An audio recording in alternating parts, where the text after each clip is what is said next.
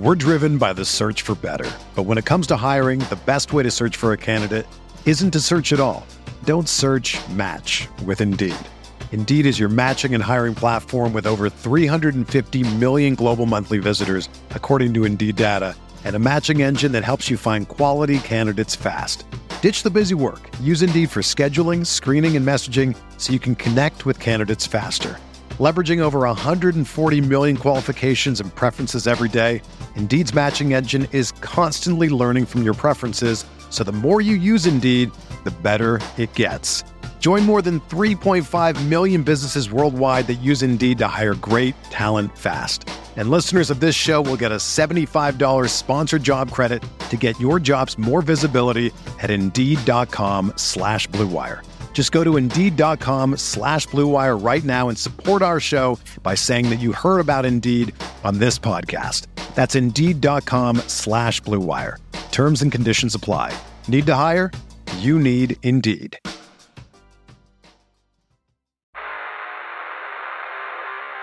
You don't want it, you don't need it, but you're gonna get it anyway.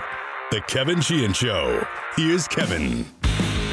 Tommy's here. I am here. Window Nation is the presenting sponsor of this podcast.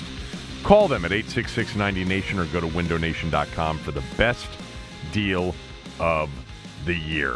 Tommy, I feel a little bit stupid, and I'm going to tell you why, because I think you were in on this as well.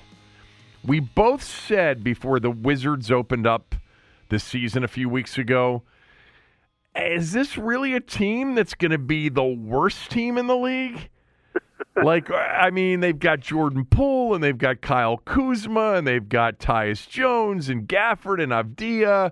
You know, are they really going to be the worst team? Like, people want them to be, you know, a 19, 20-win team so that they've got the best chance of getting the number one overall pick. And we do this for a couple of years, and we acquire all these picks. And by the year 2037, maybe they're a contender. But I was wrong, and I think you were wrong too, when we thought maybe they wouldn't be one of the worst teams in the league this year, because they truly suck. I mean, they're horrible. I know. And last night... Go ahead. No, go ahead. No, I mean, there's no excuse for me. I mean, I never pay attention to them, give them any credit. I expect the worst from this organization because that's what they pretty much delivered in various forms. So there's really no excuse for me. It was one conversation I had with an NBA scout that screwed me up. Oh, really? That was it. You want to tell us about it? Can you tell us who that person is? No, I can't. Okay. I can't tell you who it is, but he convinced me that this team could be interesting. Mm-hmm. He convinced me that Jordan Poole was a good player and a smart player to boot. You know, he didn't tell me that he was just going to be another version of Nick Young. So that's how I got suckered in. You just took one NBA, maybe a low-level scout, and just went with it. That was How many conversations do you have with NBA scouts? I have conversations with NBA people, but I came up with this. I have nobody to blame because I came up with this all on my own. I said it last year after the trades. I'm like, really? They're paying Kyle Kuzma, the Jordan Poole? I mean, I understand what sort of the intention of all of it is. It's not to build a winner with these players, but in true tank mode, you don't want guys that could potentially average 30 points a game and, you know, keep you competitive. Well, look, I mean, they are just awful. And I'm not even watching it, and I can tell you that they're awful. Last night, though, the reason that I sort of opened with this as a topic is that Joel Embiid last night in the third quarter against the Wizards scored a franchise Philadelphia 76ers record 29 points in the quarter. Oh, my God. He had 48 for the game, but 29 came in the third quarter, most ever in franchise history for a quarter. But here's the best part of it. He was 10 of 10 from the floor and 9 of 9 from the free throw line. He didn't miss. I mean, you got to be horrible to give up 29 to one player in a quarter. You really do. 146 to 128. They got one big guy, Daniel Gafford, and he's typically in foul trouble. You know, and that's it. That's it. And that's it on our conversation of the Wizards. 146-128, Philadelphia 76ers. Josh Harris's team. And Josh Harris's current head coach is pretty fond of his quarterback, as am I. This came from Bill emailed me this because I cut and pasted it. So it was an email that I got from Bill. And Bill just said, Kevin, I could hear your, as you called it, giddiness. I'm right there with you. Looking at the NFC landscape, I think they're going to end up in the playoffs. Bill got into a bunch of other things on what I said about Sam Howell and Eric Bieniemy yesterday. I did admit yesterday, Tommy, that I was giddy. I know I mentioned the word giddy only because of this, and let me be clear on this. I can't stand when the season's over kind of before it starts, and we've had a bunch of those over the years. I love the months of November and December and January with football and holidays, and I like to have a team that I've got to sit here and talk about every day playing meaningful games. And I think the win over New England on Sunday gave them a chance to do that. And it wasn't just that they beat New England, because New England is not a very good team. It's that for a second consecutive week, they actually played really well and looked really good on offense, and Sam Howell looked really good on offense as the quarterback. And, you know, could they get to Thanksgiving 5-6? Sure, because they've got the Giants in 2 weeks, and that would be a big game. Could they get to December and have a big game against Miami, or after the bye week against the Rams and the Jets in back-to-back weeks, where you would be looking at those games maybe as potentially winnable to get into the playoff race? Yeah, all those things are in play because the NFC isn't that great. But let me just make one thing clear that I know I did not make clear on the podcast yesterday. I actually think it's not only possible, but that it would be so good to be able to continue, because we're all in on continuing to evaluate and watch Sam Howell, right, Tommy? Nobody wants to see Jacoby Brissett at this point. We've seen enough good from Sam Howell. We want to see him play the rest of the season. Absolutely. So I want to see 100%. I want to see these games that he plays in later in the year be meaningful games for his team. I think it's a better evaluation. That's why I was never hell-bent on declaring anything after one game at the end of last year, which was completely meaningless for Washington. They didn't even play all of their best players. In Dallas, for all the grief that some of you have given me about saying that Dallas looked checked out, they did, because Philly wasn't going to lose to the Giants. The Giants had nothing to play for. Philly jumped out to a big lead, and the game pretty much became meaningless for the Cowboys, even though technically before the day started, if they won and the Eagles lost, they could have won the division. But the Eagles weren't going to lose that game. Anyway, it would be awesome to see a Thanksgiving Day game in a couple of weeks with 5-6 Washington and Dallas, who, you know, they get the Giants and the Panthers the next 2 weeks, so they'll probably be 7-3. Imagine if they beat Seattle this week. Then that would be a really, really big game, because they'd be, potentially on a 3-game winning streak. But then you get into December, it'd be nice to be able to turn the TV on Christmas Eve to watch them play the Jets and understand that, hey, if they win this game, they're sitting there at 7-8 or 8-7 with a chance to snag the last playoff spot. I'd rather see Sam play those games down the stretch than play a bunch of games with them pretty much eliminated. And it also would be better for me. And not just for the podcast and for the radio show and for Tommy's columns. It just, to me, it's more fun. And I had somebody actually tweet me, and I was looking for it as I was just speaking, to say that I said yesterday, I'm more interested in the moment or the present than the future. Understand, what I meant was what I just described. When I'm in the middle of a season, I just would prefer, games that matter versus those that don't. If this thing starts to go south, I'll be rooting for the best possible draft choice too.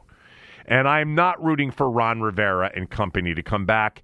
And I don't think a playoff spot as a 7 seed would bring him back. I think that ship is sailed. Let me just point out, only 3 coaches in the 21st century that made the playoffs have been fired. I know. The last one was the Titans It doesn't coach. happen very often. Right. Malarkey got fired after they took the Titans to the playoffs. Who else? Who are the other 2? Do you know? Who did you say? Malarkey got fired after he took the Titans to the playoffs. Tony Dungy got fired. Okay. And who else? And I don't know who the third one is. Okay. So, I mean, it's a risk. It's a risk that you're going to have him back. I don't think so. The risk would be playing playoff games means if somehow you won a couple of them, but they're not going to win a couple playoff games. I mean, I don't think. I mean, the NFL changes. I mean, every starting quarterback in the NFC in the last 2 weeks of the season could get injured, and all of a sudden they could do something. But I don't think that Ron Rivera, Jack Del Rio, and that staff is coming back. I don't think Martin Mayhew and Marty Herney and that staff is coming back. I think it's, It would be hard to believe if they did, but circumstances can spin out of control.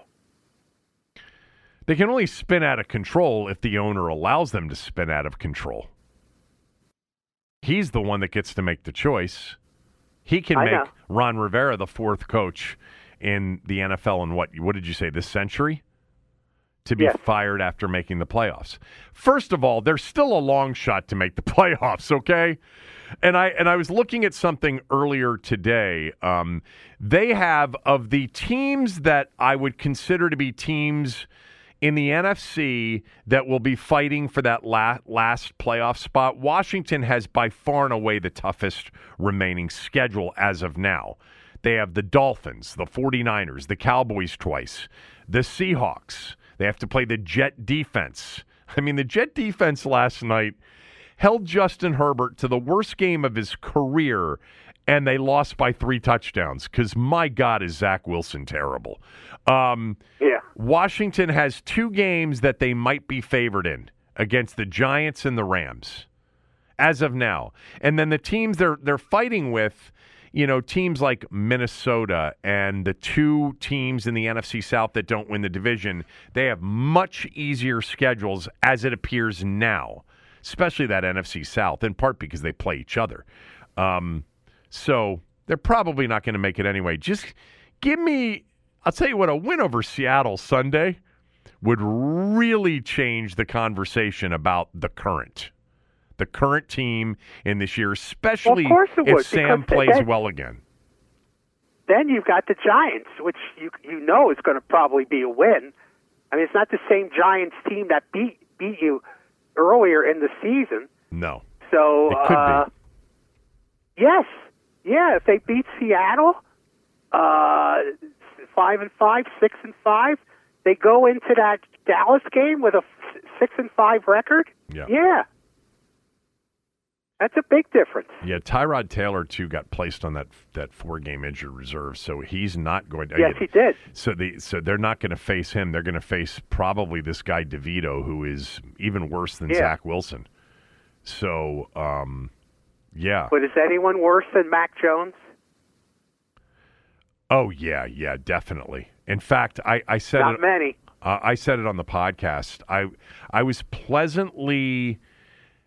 surprised at how I believe the Mac Jones thing has been completely exaggerated after watching him Sunday and also watching the Dolphins game to sort of prepare for the shows last week. That is not Mac Jones isn't good. Don't get me wrong. He's not a good quarterback. He's got nothing.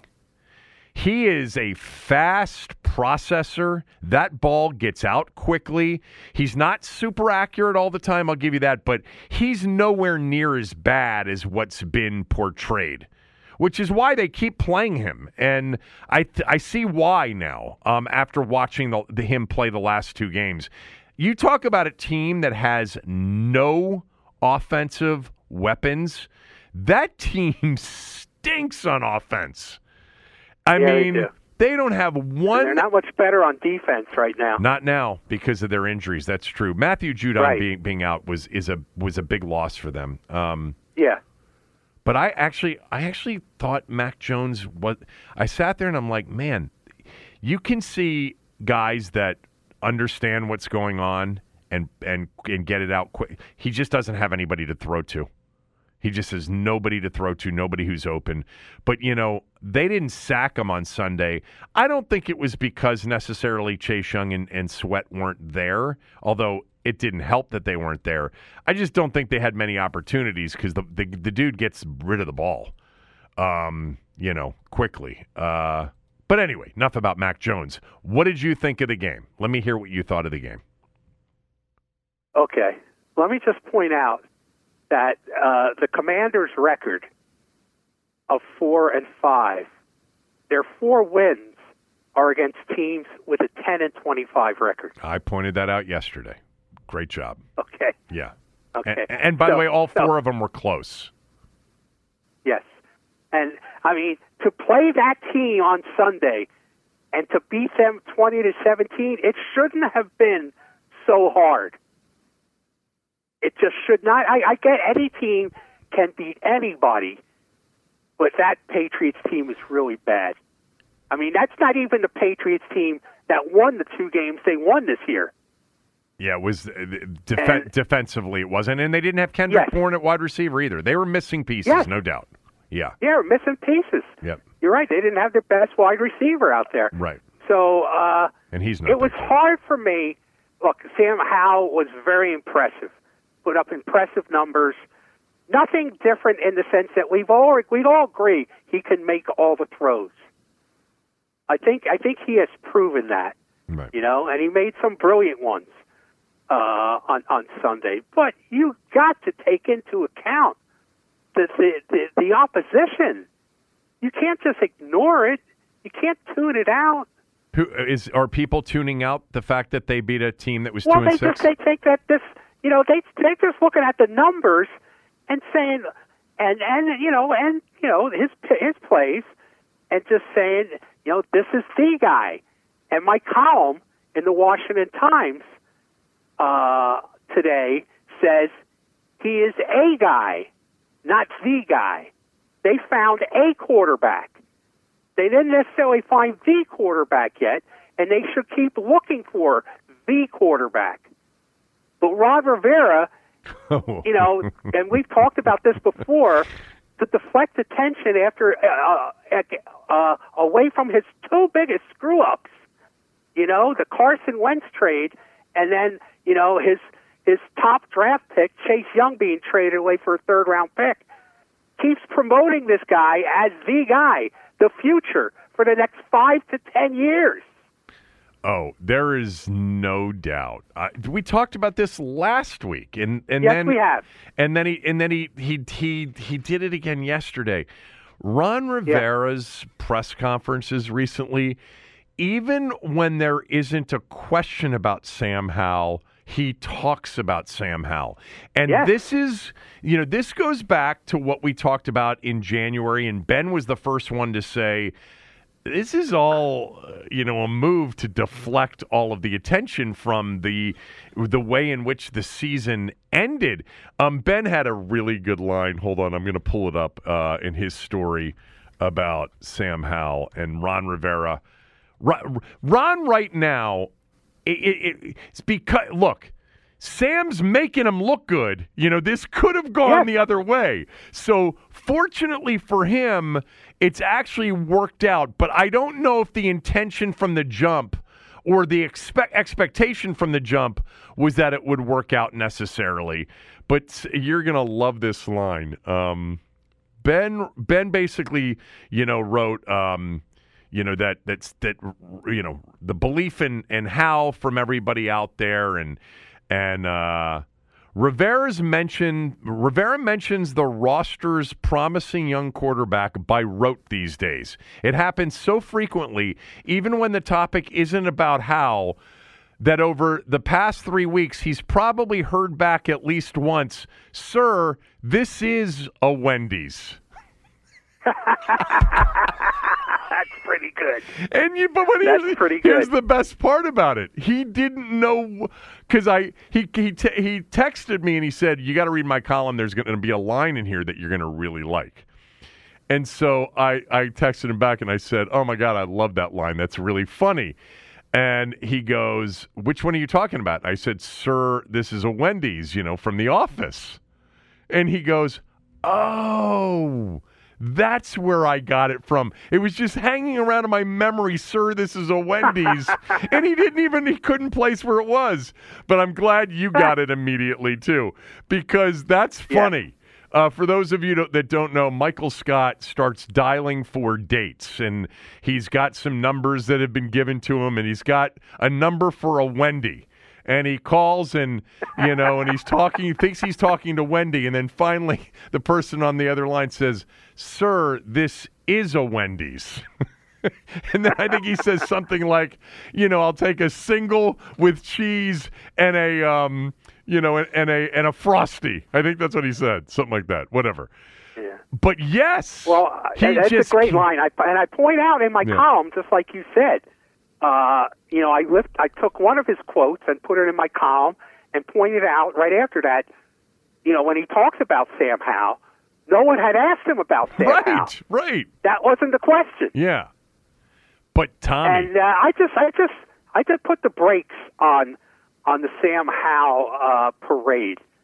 I don't want to diminish what he's done and what he can be, and he may be the guy.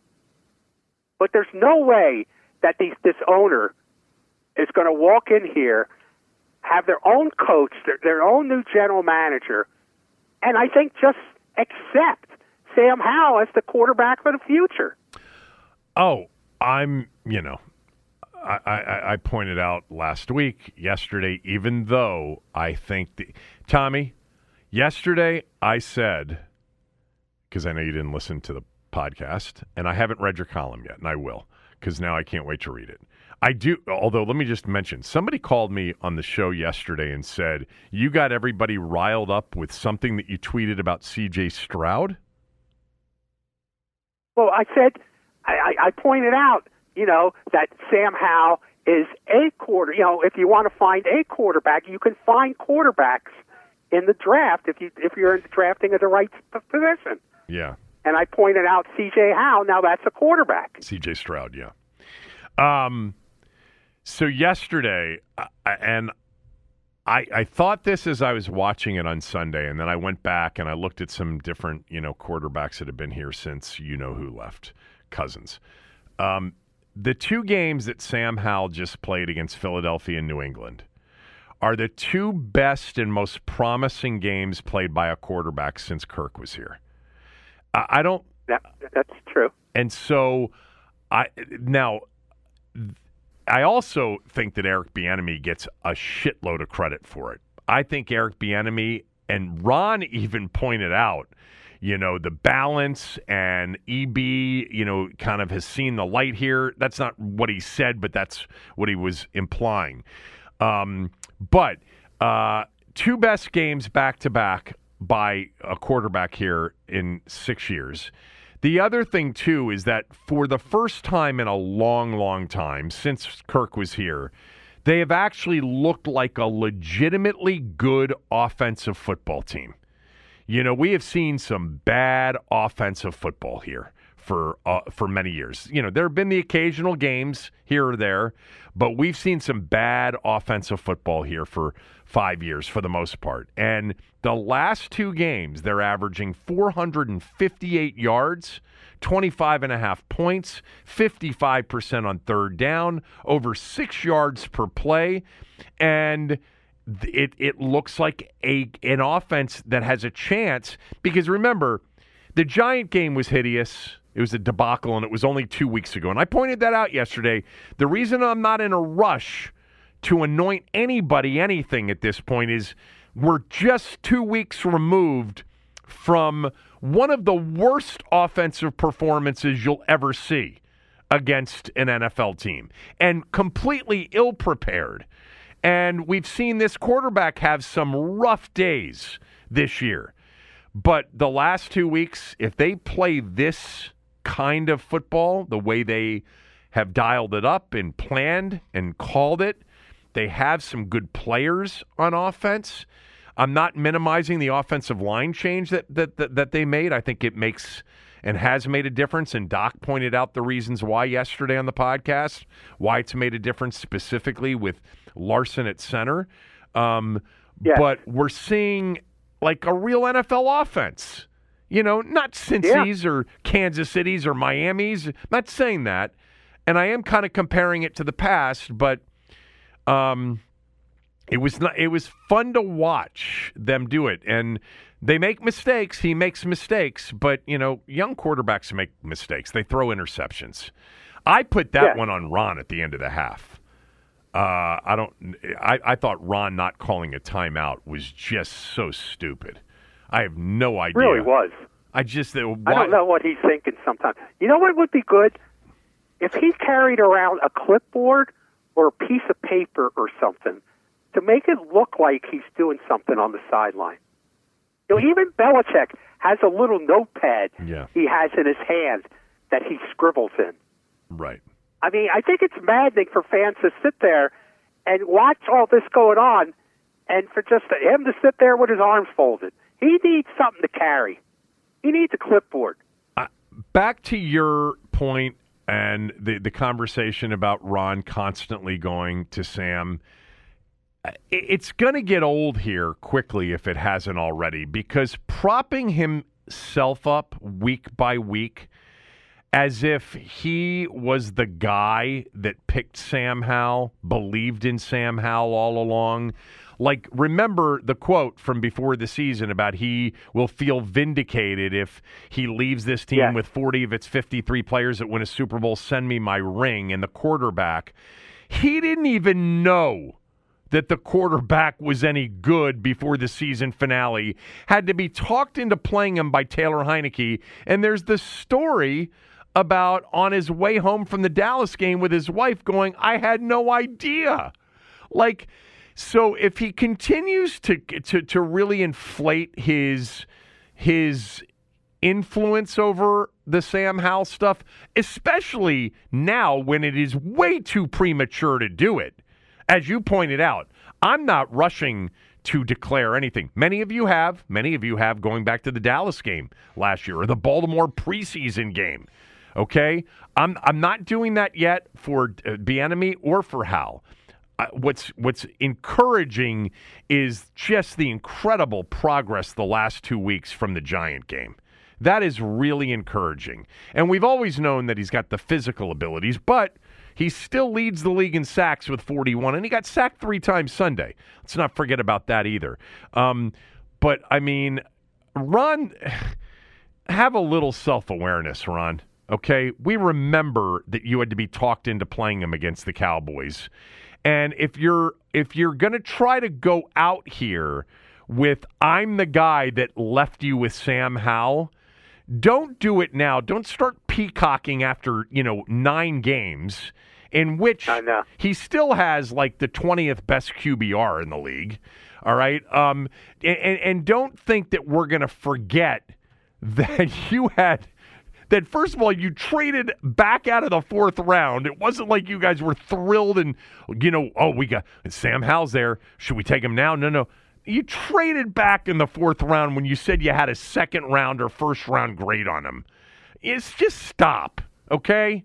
Stop already. It's fine to talk about your good young quarterback and the incredible job that your offensive coordinator and Ken Zampese and Tavita Pritchard and everybody's doing with him, because you are a CEO coach. That's been very clear since, certainly the last couple of years.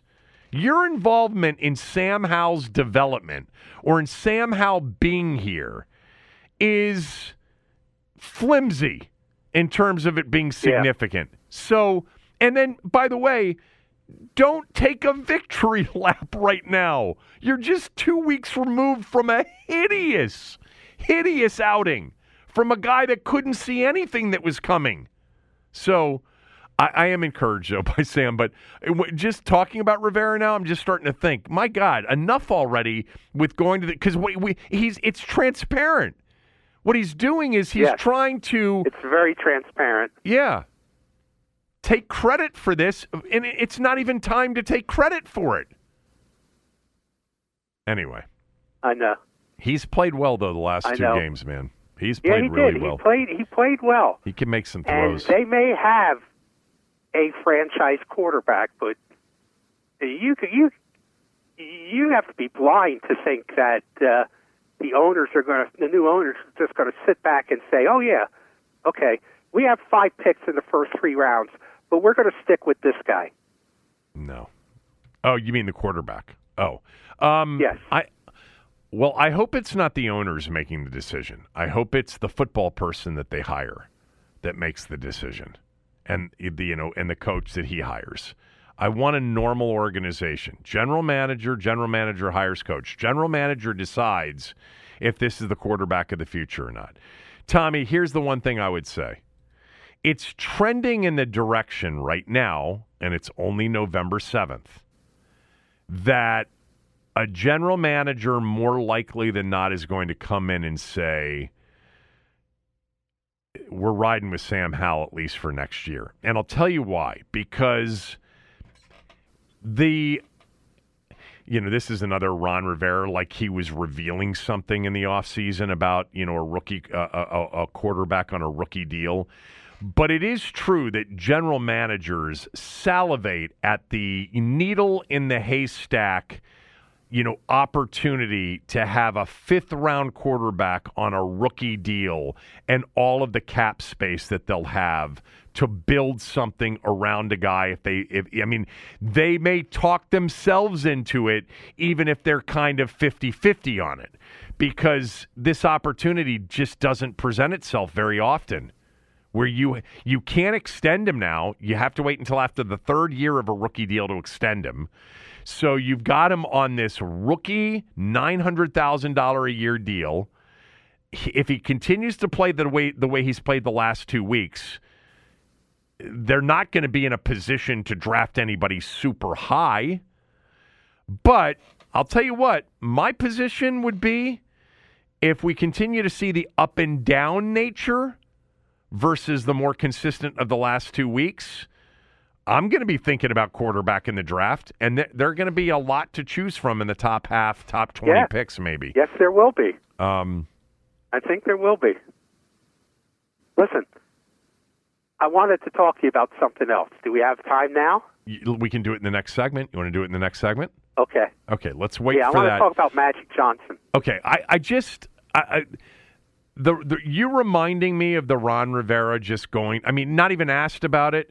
It's starting to irritate me just because I know what's going through his mind. I said it to you last week on Thursday. I said, this guy isn't even – everything's about Sam. Everything's about Sam. And there's legitimate reason. Like, he's not exaggerating it right now. He may have been – it's so funny about the Sam conversation. Now, what did you say, a guy or the guy? Did he say the guy? Oh, yeah. Okay. So now it's the guy, but a couple of weeks ago when he was answering questions about Sam, because he was still going to Sam and the young quarterback, it was about, we do have a young quarterback and we believe in him, but, we gotta see this thing, and now all of a sudden, after 2 weeks after the Giant game, he's the guy. Look, there are reasons to be encouraged right now. I think you heard it. If you didn't listen to my podcast yesterday and my breakdown of the game, I am encouraged for sure. And there are lots of things to like. I still think he's got a fatal flaw, but that fatal flaw really gets masked by an offensive coordinator who calls the kind of game that he's called the last 2 weeks, which, by the way, is a lot of what the NFL has now. It's a lot of West Coast, a lot of quick game, a lot of slants, lots of bubbles, lots of screens.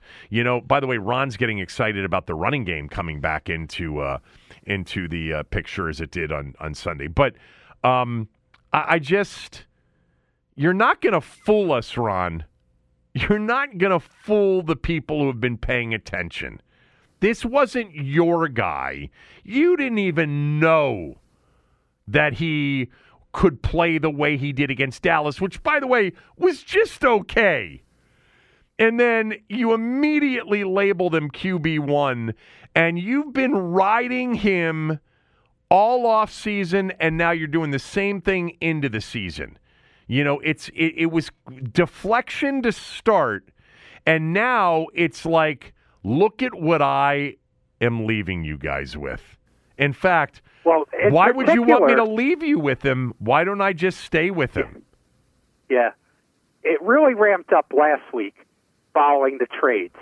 Well, because he also played really well against the Eagles. Yeah. It ramped up after they made the trades was when he consistently brought up Sam Howell and no one asked about Sam Howell. Right. All right. We got a lot to get to. Tommy's got something he wants to talk about. Chase Young, if you didn't hear his press conference, said a couple of things about his former team. We'll get to all of it right after these words from a few of our sponsors. We're driven by the search for better. But when it comes to hiring, the best way to search for a candidate isn't to search at all. Don't search, match with Indeed.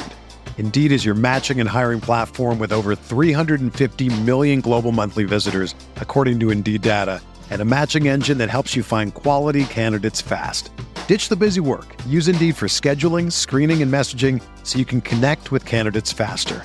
Leveraging over 140 million qualifications and preferences every day, Indeed's matching engine is constantly learning from your preferences, so the more you use Indeed, the better it gets. Join more than 3.5 million businesses worldwide that use Indeed to hire great talent fast. And listeners of this show will get a $75 sponsored job credit to get your jobs more visibility at Indeed.com/Blue Wire. Just go to Indeed.com/Blue Wire right now and support our show by saying that you heard about Indeed on this podcast. That's Indeed.com/Blue Wire. Terms and conditions apply. Need to hire? You need Indeed.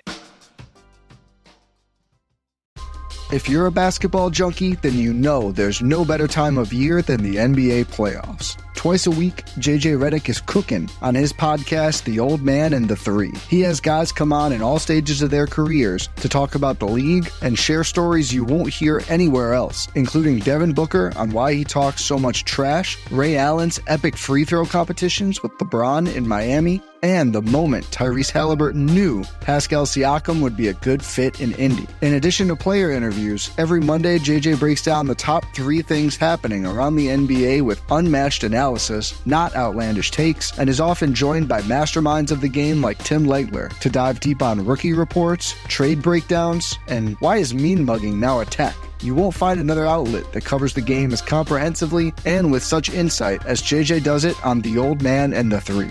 Make this your companion podcast during the playoffs. Listen to The Old Man and the Three ad-free on Wondery Plus or wherever you get your podcasts.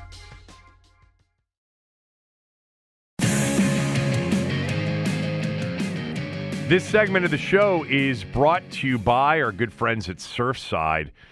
Your favorite spot for tacos in D.C. is making it easier than ever to feed your family fast. Lots of family time is coming up this season, and Surfside's fajita boxes are here to make your dinners easy.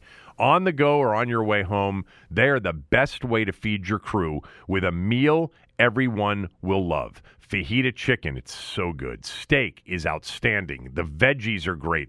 All the fixings in a convenient grab-and-go box. Thinking ahead, hop online to order a fajita box in advance. On the fly, fajita boxes can be ready in minutes flat and delivered straight to your door. Learn more at surfsidedc.com. And just to mention, they dropped off one of these fajita boxes to me a week ago. It was on the weekend, and they are so good. The steak is phenomenal. The fajita chicken is so good, and we had those things all day long. And then I made a breakfast fajita the following morning with steak and eggs. That was really good. SurfsideDC.com. All All right, Tommy, what did you want to present for discussion? Well, after the game Sunday, Magic Johnson, one of the minority owners in the new group, made a series of about 4 or 5 tweets about the game. And Kendall Baker, who runs Yahoo Sports AM newsletter, and which is a great newsletter. I recommend it to everybody listening. He pointed this out, that these sound a lot like they were generated by AI, not like they were written by a real person. Quote, quarterback Sam Howell did well executing the game plan. He threw for over 300 yards, his 3rd game this season. Right. Coach Rivera had the team ready to play, and Coach Eric Bieniemy called an excellent game. He was creative on offense and switched between runs and passes. You know? I mean, if you read these, this is not a real person typing this. Well, these are AI generated. Well, I thought it obviously wasn't you who told me this. So in conversation about Magic Johnson's tweets a few weeks ago, I said, I mean, Magic's one of my all-time favorite athletes, but is there a bigger, master of the obvious in his tweeting than Magic? We know. We know they weren't ready for the game and played poorly against Chicago. And then somebody mentioned this to me, that apparently he does not write his tweets, that he conveys sort of his feelings about something, and then that he's got somebody that tweets for him. That's what I was told by somebody, and I can't remember who it was now. These aren't even a real person. This is not there's any shame in AI. Well, I think there is, but most people probably don't. I mean, you can't even, have a human being type up a tweet about the team you own. But I think these are AI generated. It just looks a little foolish, I thought. But what about, I can't remember who told me this, but it's possible that somebody who's not a big sports fan and just, he said, Magic says, Rivera and Bieniemy called great games and, whatever, write something up and put it out. Maybe it's AI generated. Somebody told me that he's got somebody that writes his tweets for him. They're not deep, let's put it that way. There's not a lot there. But oh, my God. Some robot and some machine typing up these. I'm looking at Magic's Twitter account, and he tweeted out the other day, or AI tweeted out the other day, or somebody who tweets on his behalf tweeted out the other day, and I did not see this. Walter Davis passed away. Do you remember Walter Davis? Oh, yeah. Yeah, played for North Carolina. Played for the Suns, had a good NBA career. God, how old? He couldn't have been that old. No. I mean, I would Your guess. age, right? No, he's much older than I am, but I'm going to guess that I would think he was in his 60s. He was born, he died at 69 years old. 69 years old. Tommy? Really? So he's my age. He was my age. Yeah. He was part of one of the most incredible comebacks in college basketball history. Down 8 with 17 seconds to go, North Carolina and Duke. This is 75, maybe. No 3-point line. They scored 8 points, and he banked in about a 40-footer at the buzzer to force overtime, and they ended up going into overtime and winning. These are the early days of my memories of ACC basketball, and Walter Davis was a big part of it. I mean, he played on that Olympic team in 76 with Dean. Steve Shepard from Maryland was on that team. There were a bunch of Carolina players on that team. Phil Ford, Tommy Lagarde, Walter Davis. Who am I forgetting? I want to pull up the 1976 basketball Olympic team right now. John Thompson, by the way, was the assistant to Dean Smith on that Olympic team in 76. Remember, in 72, they lost to the Russians and that controversial ending. In 76, they came back, so that would have been Montreal, right? 76 was Montreal. Yeah. And the coaching staff was, I know John Thompson was Dean Smith's assistant coach. I just have a list of the players. Well, that's fine. The list of the players were Tate Armstrong from Duke, Quinn Buckner, Indiana, Kenny Carr, NC State, Adrian Dantley, Notre Dame, Walter Davis, Phil Ford from North Carolina, Mitch Kupchak, Tommy Lagarde from North Carolina. 4 North Carolina players. Scott May from Indiana, Phil Hubbard from Michigan, Ernie Grunfeld was on that 76 Olympic team. Wow. And then Steve Shepard, the Bear was his nickname, was a really good player for Maryland in 76, was on the team as well. A lot of ACC on that team. 1, 2, 3, 4, 5, 6, 7 ACC players on the 76 Olympic team. And they did not lose at all, and they won the gold medal. Walter Davis, rest in peace. So anything else about Magic and the AI generated? No. Do you really think they're AI generated, or that somebody that just isn't a big sports fan is writing? No, those are AI generated. Really? Nobody writes that stiff. Not even people who don't know what they're talking about. Is all of the AI generated news stuff, is it really stiff? Is it very just sort of matter of fact and factual and to the point? Yes. Yeah. Yes, it is. It's in its infancy stages. They haven't reached the Rivera style yet, but they will someday, I'm sure.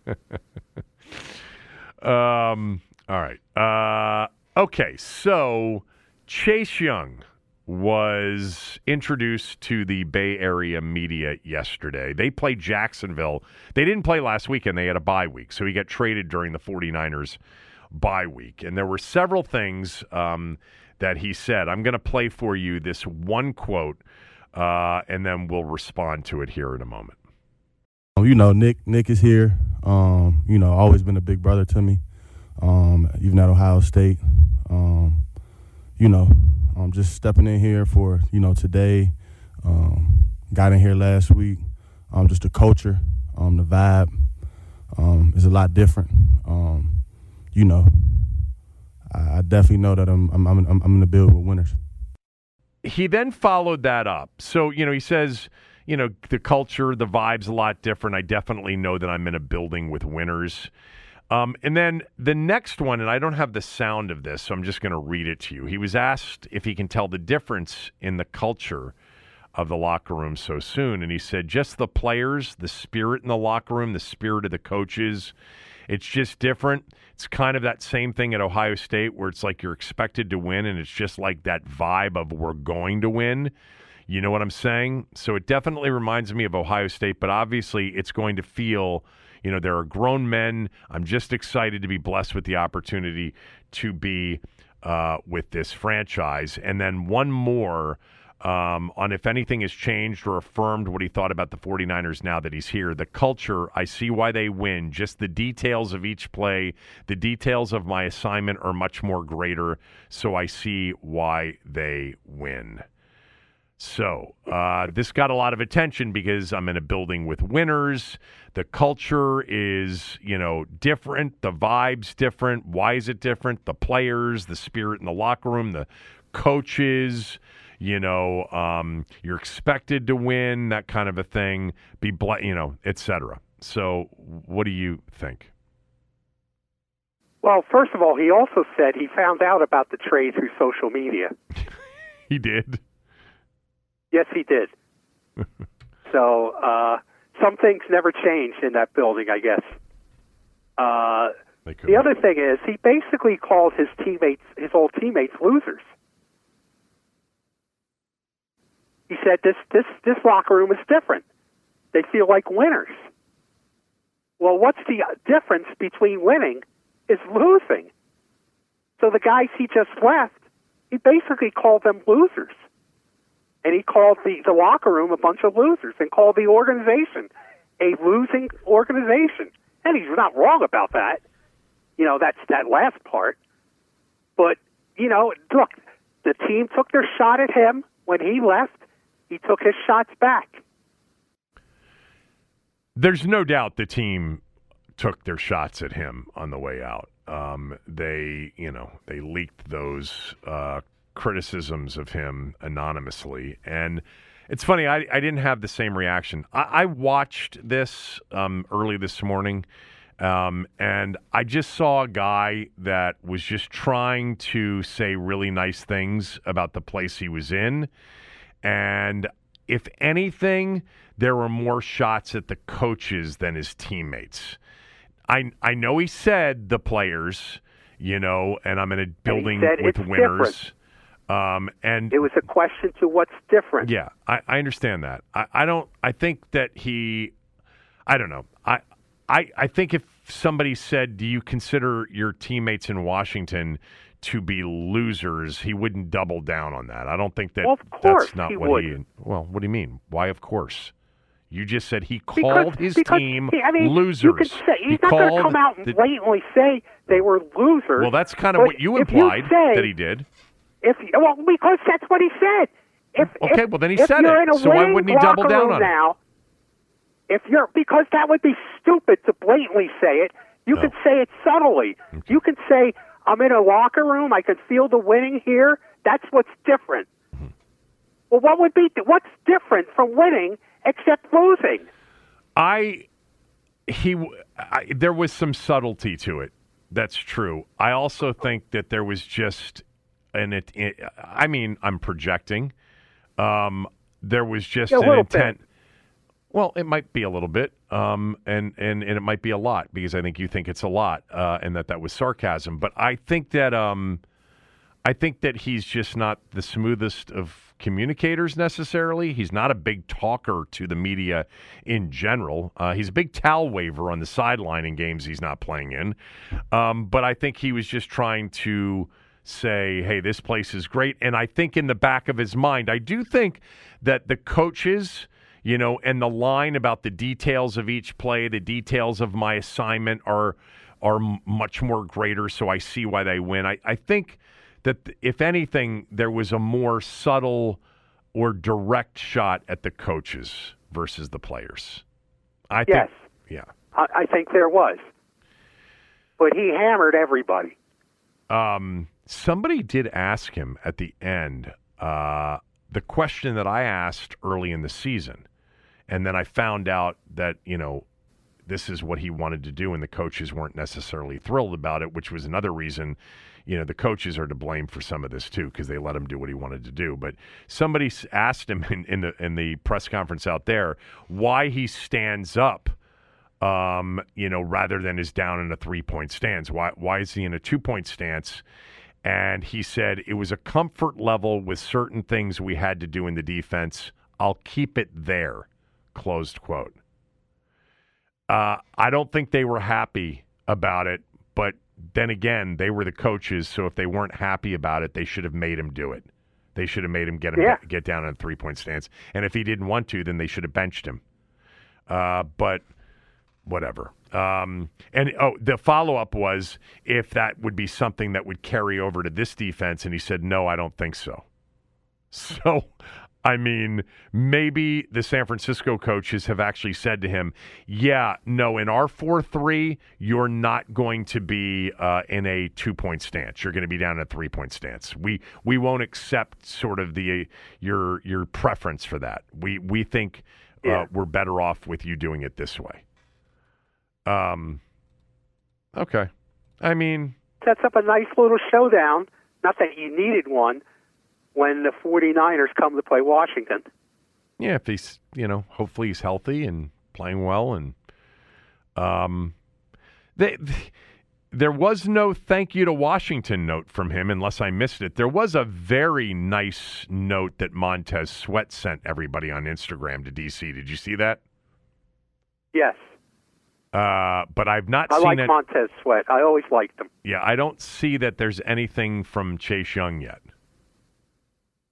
Boy, this thing, as contentious at times as we were told it was over the years, what became super clear and was not clear to me, I don't think it was clear to everybody on the beat either, is just how desperately they couldn't wait for the trade deadline to trade him.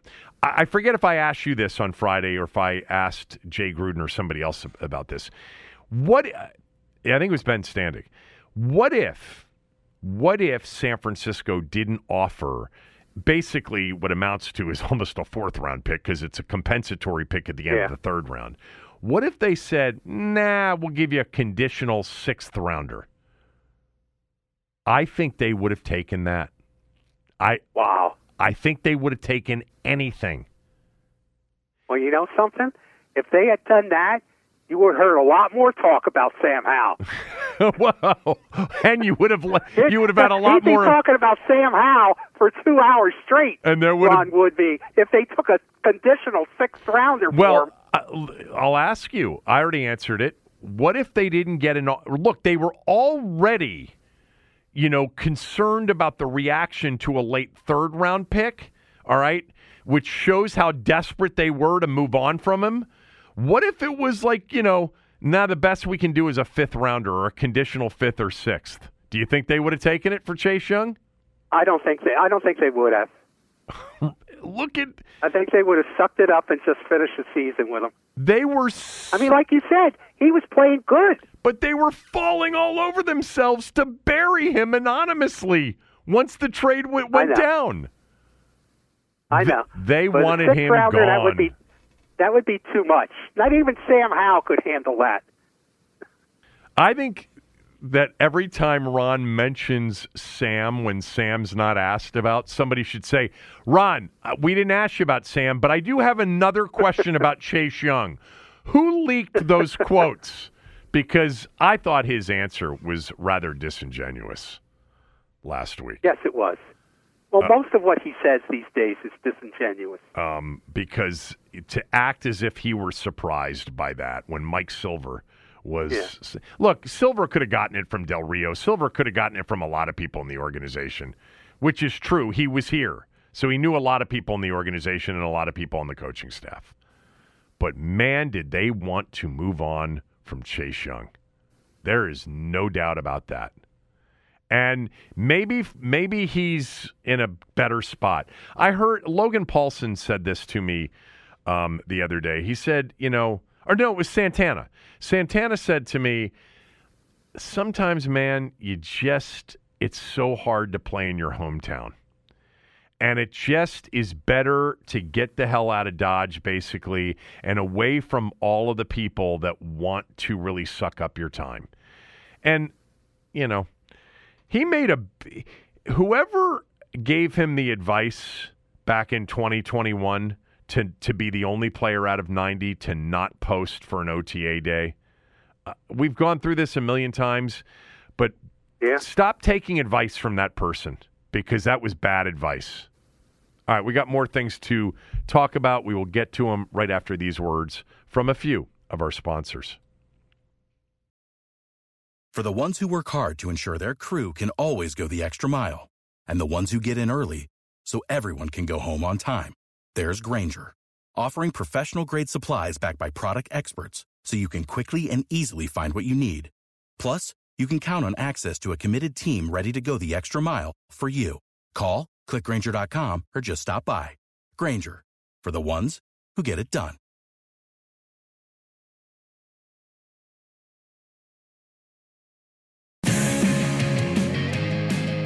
All right, Tommy, tell us about Shelley's. Well, we often refer to here on the Sports Fix podcast as the menu of excellence that we have to offer. Yes. And we believe in that. Yes. It's the only kind of menu that we offer. It's a buffet style, but it's a great buffet. Yes. Now, Shelley's Backroom also have multiple menus of excellence in food, drink, and cigars. And they always post their daily specials on social media. You can find Shelley's on Twitter at Shelley's Backroom. And they also have an Instagram and Facebook page as well. And today's special at Shelley's, food special, is Baked Smoked Gouda Burger. Now, here's something I didn't realize about Shelley's. They have a custom blend beef. It's a combination of Angus ground chuck, beef short ribs, and beef brisket. So it's not just something you buy in the meat section of the grocery store. This is a custom blend beef for their bacon smoked Gouda burger. Now, they also have, which would be my favorite, chicken parm sandwich. Mm-hmm. I mean, that's one of my go-tos, chicken parmesan sandwich. And that would be mine. And let's remember something about Shelley's Back Room. It's the only place in Washington where once you're done with your meal, you can top it off with a cigar. 1331 F Street Northwest. Go to shellysbackroom.com for more information. Great spot. Great spot for all of the sports that are going on these days. They've got, multiple TVs. Great conversation if you don't want to watch the games. But tonight you get college basketball tipping off for Maryland and Georgetown. Terps and Ed Cooley's Hoyas tonight, Tommy, tipping off their 2023-2024 seasons. College basketball got started last night with Michigan State losing at home to James Madison in overtime. I mean, if you're a James Madison student or alum, man, these days are great days. I mean, your football team is ranked, what are they ranked this week? 19th, something like that? They can't even go to a bowl game. They're pissed off at James Madison because they can't play in a bowl game. And their basketball team took it out on Michigan State. They're 21st, 9-0 in the recent polls, both of them. And last night they went in and beat Izzo and Michigan State, the number 4 team in the country, in their building. Izzo loses typically a lot of games in November and December, but Naki reminded me this morning, not at home. He usually, those are usually neutral floor games or true road games. But apparently Madison's supposed to be pretty decent in basketball this year. Good for them. As far as Maryland goes, look, I'm not up to speed on Georgetown. I'm a big Ed Cooley fan, always have been. I'm sure this first year will be a tough year as he, puts in his new, culture and gets players in. But Maryland is not ranked preseason. I care about that because I like to see them ranked. But it doesn't matter in college basketball because they have a tournament with 68 teams that decides the whole thing. But they were picked by the Big Ten writers to finish third in the Big Ten. So I don't know how they're not ranked. But they should be pretty good. Dante Scott came back. Jameer Young is back. Juju Reese is back. They have a team with incredible incoming freshmen, including Deshaun Harris-Smith, one of the top players in the country from the WCAC, Paul VI. And they have another guy that they're very, very high on. They think he's going to be one of the best shooters in the league as a freshman, Jamie Kaiser. They're pretty loaded. And I would be very surprised if this isn't a team that finishes in the top 4 or 5 in the Big Ten and ends up with, 4, 5, 6 seeds, something like that when we get to March. I mean, it's a definite tournament team. But excited to see the Terps tonight on BTN Plus. That's how I got to watch the game tonight. And then they play Davidson on Friday night, and the winner of UAB Clemson on Sunday in a little tournament in Nashville, North Carolina. Davidson, lefties old school. Yeah, Bob McKillop, one of the best coaches, for years at Davidson.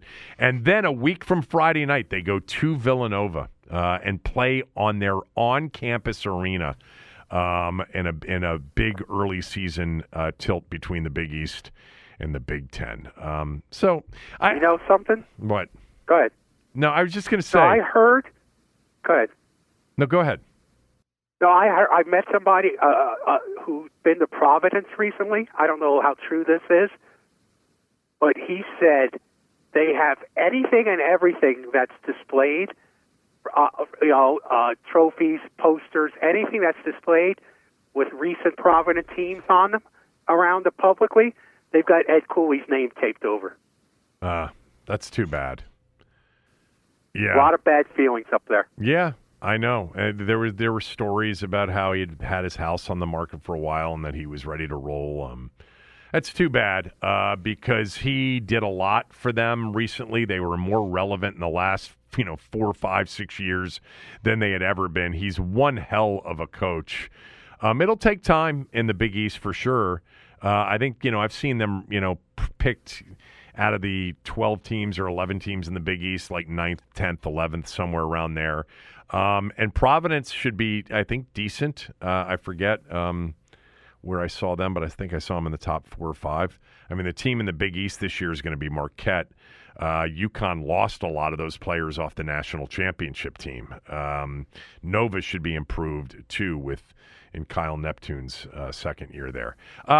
College basketball, I know, is not the favorite of everybody out there. It really is amazing how the sport, Tommy, even in the time that you and I have known each other, going back to like 2006, 2007, and when we started to do the show, college basketball in November, December, January, February, kind of irrelevant. It's a 1-month sport for most people. Now, it's becomes a pop culture phenomena in March because of brackets and the tournament. But, sports fans in general are not paying attention to college basketball in November, December. It's diehards like me only. That's all that's left. Yeah. And it's if that's the case, maybe they should expand the tournament, since people only care about the tournament. Or maybe start the season later and have the tournament in April, where at least your conference season is when football season ends, or a big portion of it. I mean, that's the problem, is football. Football basically, sucks up all of the air in the room, and it's not just pro football, it's college football too. So and it's year-round, but it's certainly through the Super Bowl. And once you get to the Super Bowl, then people start to pay attention to things like, college basketball and who's going to be in March and the NBA. But everything has, I don't know. I mean, look at the World Series. I know you like to say, well, it was the most watched thing of the night, but man, I think a lot of people that used to be into the October Classic didn't even know it was going on this year. Baseball has become a much more regional than national sport of interest, like hockey in a way. Yeah, like hockey. Speaking of hockey, Nicholas Backstrom, I guess, is going to be done for the year with this, hip, and most people believe that he's going to retire. And that will be the end of the Nick Backstrom era. And I had Ben Raby on the radio show this morning, and he's like, and this was shocking to me. Do you know Backstrom only made one All-Star game? I know. I find that stunning because I think I write about Backstrom in tomorrow's Washington Times, and I think he's had possibly a Hall of Fame career. That's what Ben said. But he only has one All-Star appearance. Yeah, that's what Ben said. Ben said he's a potential Hall of Famer, and he only had one All-Star appearance, which is crazy to me. It really is. And then he said, there's really no discussion that Backstrom is on the Mount Rushmore of all-time Caps players. It's Ovechkin, Backstrom, Rod Langway, and then you can debate who's fourth. But those are the three that are absolute givens. I would agree. Ovechkin and Backstrom, they were Butch and Sundance. They played together ever since they've been in the league. Yeah. That's a remarkable thing. And now Ovechkin, who's only got 2 goals this year, has to do the chase for Wayne Gretzky without Sundance next to him. Right. All right. Kevin, we've got some breaking news here. Speaking of Ron Rivera and quarterback decisions, ESPN is reporting that Carson Wentz is signing a contract with the Los Angeles Rams. Oh, my God. Adam Schefter is breaking the news. Oh, Carson Wentz back in the NFL. Matthew Stafford must be done, man. Poor Matt Stafford. He started off the season, looked pretty good. Carson Wentz, and that's Sean McVay making the decision on that. Well, the whole backup situation in L.A., is really kind of mysterious. Because they drafted Stetson Bennett this year. And he initially, they liked him. He looked good early. But then he left the team for personal reasons early in the season and hasn't been back. Why has Colt McCoy not been signed? Have you talked to your son? I don't know. Because maybe he – no, I haven't talked to him in a while. Maybe he doesn't want to play. That's what I was thinking. Or maybe he's hurt. Yeah. Or maybe he just doesn't want to play. Because I kept thinking last night, if he were the Jets quarterback, they would be so much better off. So much better off. Yes. And by the way, so maybe he doesn't want to play. And with Sean McVay signing Wentz, don't you think McVay would have reached out to Colt before Wentz? Yes, I would think so. I would think so. It's got to be. He doesn't want to play for whatever reason. I'll do some digging. Do some digging on that. The Rams, clearly Matt Stafford's not healthy again. We're probably seeing the end of Matt Stafford's career. They got the Super Bowl, though. If this is the case, this sets up a potential Carson Wentz versus Washington Commanders showdown. Oh, that's right. They got the Rams out in SoFi in December. Yes. All right. You got Wentz, and then a few weeks later, you got Chase Young coming back. Chase Young. I mean, all the bad ideas are back. I mean, maybe RG3 will sign with the Jets, and we can play him on Christmas Eve. All right. Anything else? I got nothing else for you today, boss. Wow. Wentz. I did not think anybody would sign him.